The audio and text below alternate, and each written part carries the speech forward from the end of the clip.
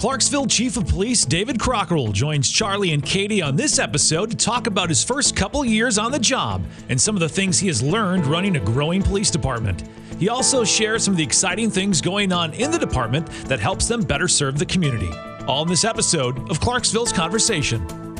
Chief, how you doing? Thanks for being here. Yeah, welcome back. Thanks for having me. It's been a minute. It's been like over a year, right? Well, longer than that, because we were just talking about the last time he was on with us was Zoom.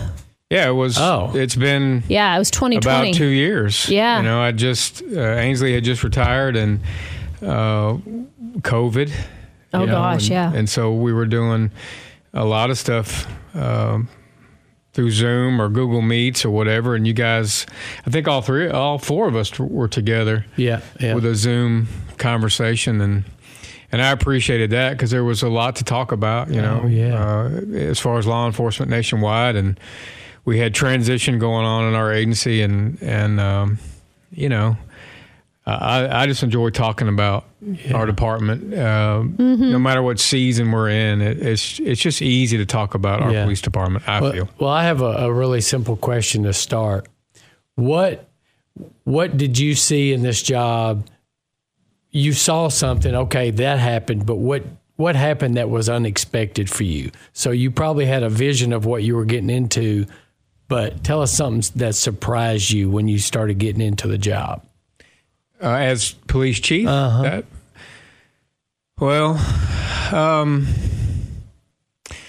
don't know. You know, there's always challenges, you know, and I knew going into this that I had some huge shoes to fill, and in Chief Ainsley, and he is pretty much my whole career, and I'm still giving him credit where it's due 2 years later, right? And but he was always my mentor my whole career, pretty much.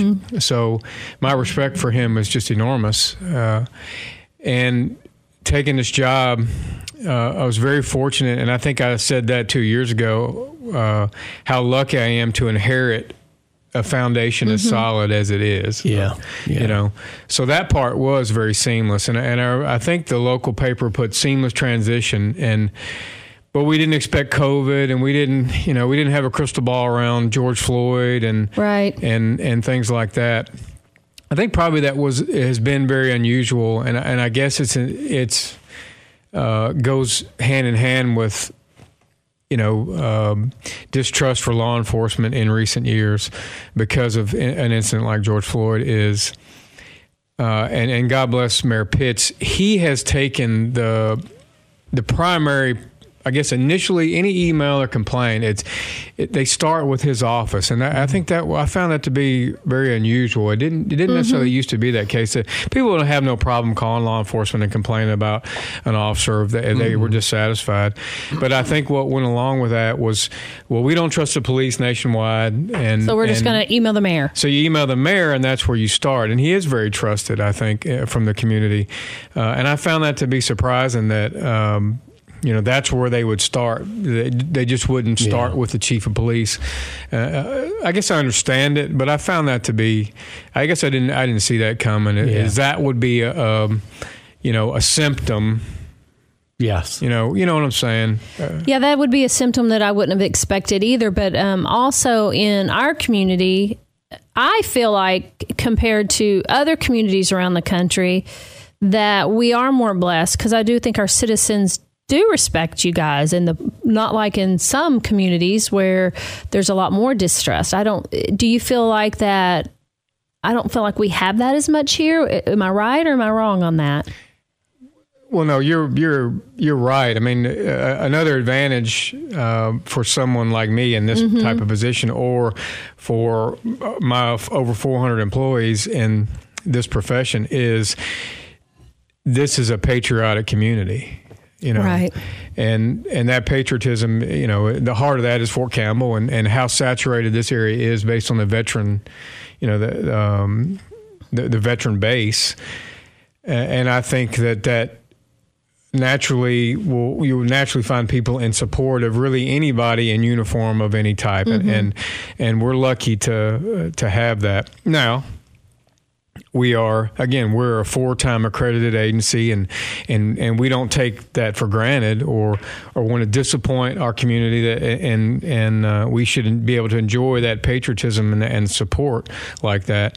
But we still work very hard to continuously earn that. And to keep that trust, right? Correct, yeah. Yeah. But you're very visible in the community, and I don't mean just patrolling, but I mean community events. You guys support, I guess the mayor still does the summer night lights or whatever that program's called, but you guys get out and engage with the community quite a bit. Yes, we call them out of the car experiences. And I like that. And we have to force it sometimes because the call volume is priority. I mean, the 911 calls is a priority. That's the number one reason we exist. 911, what is your emergency? And we roll. But for the bulk of my career, that's your focus. And we are a reactive bunch by nature. We react. We don't have enough. We never are going to have enough officers. I hope we will, but we never have had enough to be proactive completely, or to have a section of individuals set aside just to react, to engage. Mm-hmm. So we have to do that deliberately. And we created the Community Relations Unit a couple years ago, and that was just to. And when you create that, we're sacrificing from the shifts. You got to pull from when we have a great idea. How do you create a unit, or how are we going to accomplish it? It always comes from patrol, the shifts, and they have to work a little harder with a little bit less. But trying to hang on to that trust or what the community thinks about us in positive light, we are proactive in that respect, and we engage, and I think that solidifies or helps to encourage or grow roots in the community as far as trust and legitimacy. And we believe that if they find us legitimate in our authority, that they will trust us also, even when they've done something wrong. If they find our authority legitimate, then they may not be happy about the outcome, for example, if they get a citation or if they go to jail. But if they find our authority legitimate, then the confrontation is likely to be more cooperative. Yeah. And the outcome, I guess more positive on both sides. So we stood up to CRU, and that was specific to just to get people away from, this is your full-time job, 40 hours a week. We want you to engage and be invited and represent the officers who don't have time to get out of the car, and let the community know firsthand that these cops are human like everybody else. Right. We're just humans that happen to be cops, and we make mistakes and we say things wrong, and we don't do things always to the best of our ability. We are human. And I think that has paid and will continue to pay dividends for us. Like budget season. Yeah. It's budget season, so we need support of our elected officials to give us the money to do what we do. And if their constituents aren't happy with us, they'll know about it. And how likely are they to support my budget request? So that's just one kind of the selfish, if you want to put, a selfish approach to that, that could be it. We have to continue to grow and advance, and we need their support to do that. So we find ways to engage, and the dividend will be that these constituents are in support of us, and those that support us through the budget process or whatever, it comes full circle. So you're talking about budget, and I know personnel is probably your biggest expense, probably 60%, or I'm guessing. But then every year you need more officers, you need more cars, updated cars, get rid of that. You need equipment, body cameras. So is that kind of your wish list every year, and you just try to get as much as you can to make your department as the best it can be? Well, I want to tack on another question to that. So when you're planning, and I don't know the answer, so I'm asking, so when you're planning your personnel and how many you're going to need, is there a equation that you use in relationship to population on deciding what that is? Yeah. Yeah.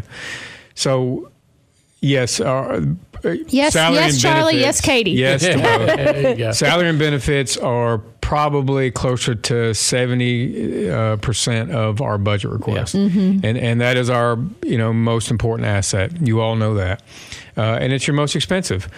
Premiums and life insurance and dental and all those things go with that, and overtime and time and a half. We have to budget for everything around the individual. The ripple effect of that, especially for cops, is uniforms, weapons, training, continued education, the car, which is probably our second biggest expense when it comes to the individual answering the call. So the ripple effect is very expensive with law enforcement. We choose to have body-worn cameras and in-car cameras. No one makes us do that. That's something that we use for both sides of that equation, and it helps us just as much as it helps the community. And that's very expensive. Licensing and software renewals. You talked about what did I not see coming in my career, my whole career. I never would have thought that technology would drive my profession, which I felt was very blue collar when I started, but it is getting very expensive, and now we can't do without it. The technology is driving this profession. The things these investigators can do now, I do not understand what they're doing or how they do it. I just know that they need it, and it's expensive on how they solve crimes and stuff like that. The technology is pretty amazing these days on how you can track people. Yeah, there's a lot of. You get what you pay for, and we are very responsible with our budget request, and you can't get it all, but we request responsibly and submit to the mayor for his budget what we can stand behind. Hiring plan is how we're responding to the growth. We've always had. And it's changed a lot, but we have a hiring plan that the goal is a ratio. The national average ratio, and ratio meaning how many officers per 1,000 citizens is how most departments do it. And it may have gone down a little bit in the past couple of years because a lot of officers in large cities have retired and gotten out, and you can imagine why. I wonder why. So that ratio has declined. At one time, the national average was 2.2 officers for every 1,000 citizens, and it may be close to that still. We've never reached that. Chief Ainsley had changed it to 2.1 per 1,000, which is the average. We've hit 2.0 for like a day, maybe something like that. But our goal is now, I changed that ratio of a goal to 2.2 per 1,000, and that we should at least be average in the nation.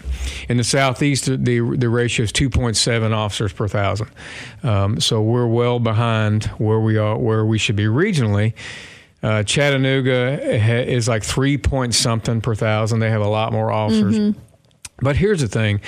We do very well with less. And of the large cities, this is the safest. And we will continue to approach our hiring plan responsibly. For example, so here's how this works.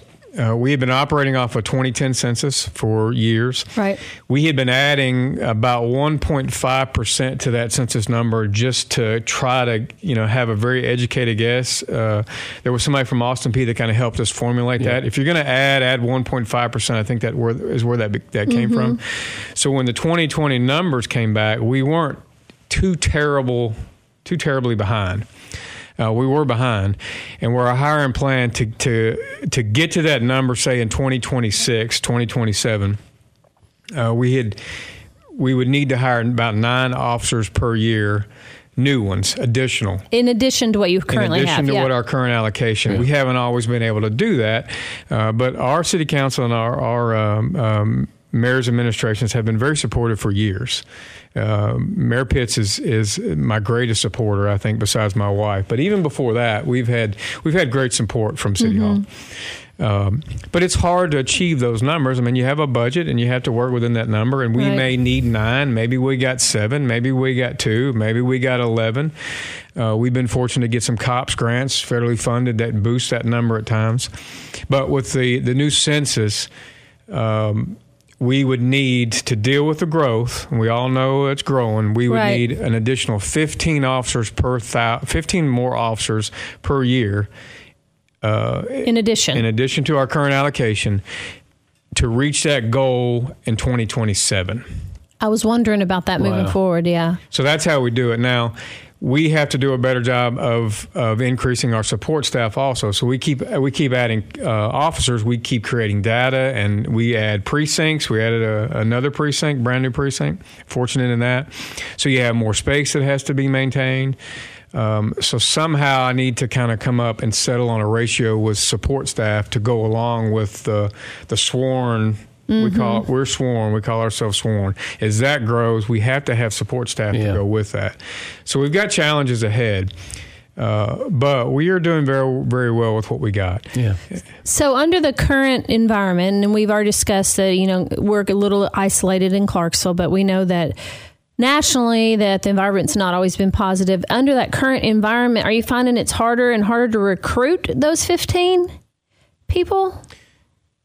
The number of applications are down. Okay. And all of my colleagues in Tennessee will tell you that. We're all. I would think it would be down kind of nationwide. It probably is. Yeah. So the number of applications are down.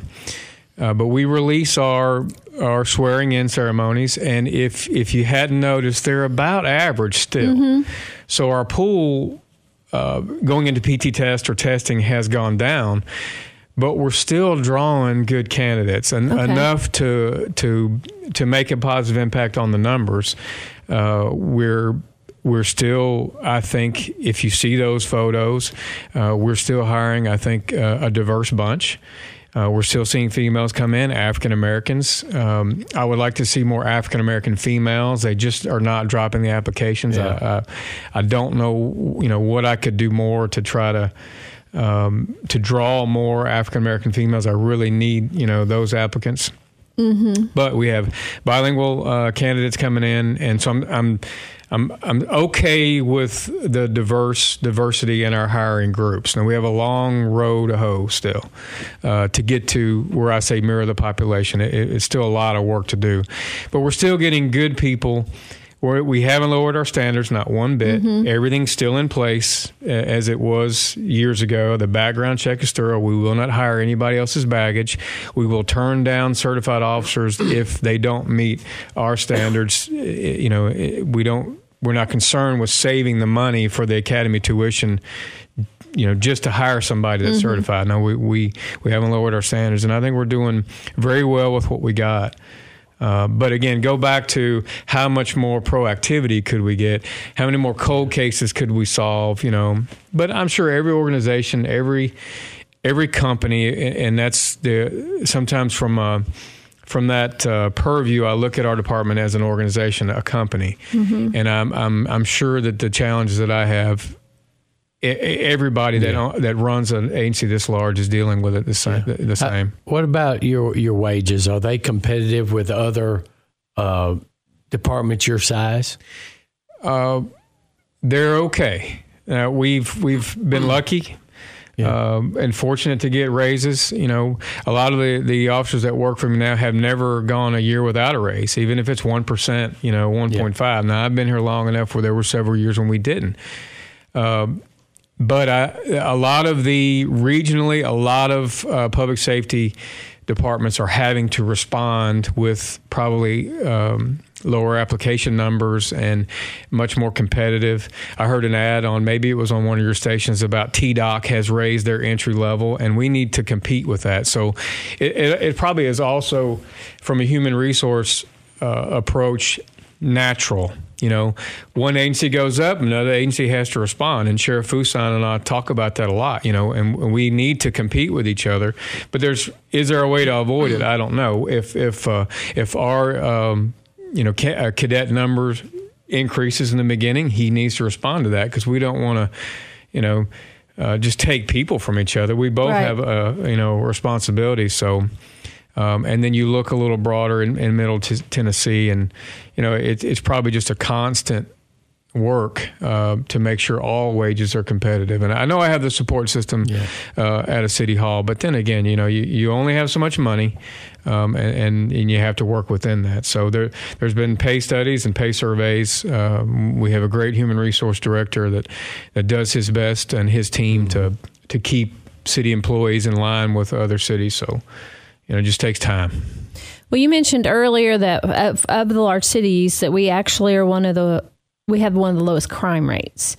And you probably would agree that probably comes from the training and the accreditation of the police department. Can you talk a little bit about that? Because I bet that citizens don't really realize all that goes into being an accredited police department, because you don't have to be if you didn't want to be, but you all chose that path, correct? Correct. I call us an accountable bunch. Mm-hmm. So we are very accountable, and the culture of our department, I will also say, is a culture of accountability. Accreditation creates those lanes and policies and general orders for a lot of things. Mm-hmm. And we have to prove that we follow them, because when assessment time comes and they come here and we have to prove, we call it a proof. So if the policy says this is what you do and you're going to meet that standard, our accreditation manager has to continuously all year get examples of that. Mm-hmm. So when they show up, he can prove it. So along with, years ago, we started CompStat, and we call it Crime View now. So it was every Friday. We now do it every other Friday, and all commanders are held accountable to me, and their crime is presented, and they have to have a plan or they need to tell us what you've done to deal with, the last 2 weeks of crime, and what are your goals to deal with in the next 2 weeks, and that includes traffic accidents and all accident prevention stuff. So we feel that with a culture of accountability, and people know that your manager is going to walk around, right? And there's going to be a question, and our commanders and my team of command staff, they're very good about, even for me, they know that I'm going to follow up, and my deputy chiefs are going to follow up. So they're ready for that question. And if they don't know the answer, it's fine. They'll go get it and they'll come back. They just know that as a management and leadership team across the whole department, from top to bottom, there's going to be follow-up. And I think that follow-up when it comes to investigations is absolutely necessary. You can't solve them all. I mean, if an investigator can solve about 17%, we think that's good. We talked about vehicle burglaries and stuff like that, and we release a lot of that information. There's either there wasn't a witness or a witness is not willing to come forward, so we just don't get the leads or the solvability factors that we need. So 17-20% is good, and with that, we're the lowest crime of the large cities in Tennessee. And I think with all things good, with Clarksville Police Department, there is that culture of accountability, and it starts with Mayor Pitts. He has questions, and I have answers, and I know he and Chief Halford are going to come around. They have concerns, and you get to where you kind of expect that. You kind of know where they're thinking, and you're always ready to have a response. Or the best solution you can to that problem. And if not, we're at least going to try. And that culture, just ask you to try. Just try and solve it. Try to do this. We say be fair, be kind, be lawful. And in those three things, you can be a cop, and you can hold people, you can take people to jail, and you can do everything and do all the things that are tough about being in law enforcement. But he's not bragging enough on them Charlie, I've seen that manual of everything they have to do to stay accredited. I swear it's probably almost a foot thick. It's so he's kind of minimizing it like it's not a big deal. It's a big deal to be an accredited police department, and it's something they choose to do. And I assume by seeing that manual that it's constant work. Yeah, you can't memorize it. You really can't. It's I don't know. It's probably 1,200 pages. I literally saw it. I swear it was like 8 inches thick or something. Yeah, it's thick. It's a big one. Yeah, it's a big one. It's a big one. It's not one I'd want to carry to school. Yeah, and in those, those policies and those standards, they come from CALEA, and that's our accreditation, association, but. Those standards are created by some very large organizations, and International Association of Chiefs of Police, NOBLE, which is Black Law Enforcement Executives, and PERF, Police Executive Research Forum. They come together and they create these model policies. And if you choose to be accredited, which we are, and we're one of, I know you've heard me say this, we're one of 5% nationwide. Mm-hmm. And if it isn't going up since George Floyd, people are crazy. They really need to afford it and get accredited. It helps their department, Mm-hmm. It is expensive. But the standards within there, we choose to meet them. That is why we have a low crime rate. Along with a lot of things. Mm-hmm. A lot of good things go on with these officers and the people that work there. And we hang our hats on hiring good people, good people. People ask, well, what are you looking for in a police officer or whatever? Just a good person.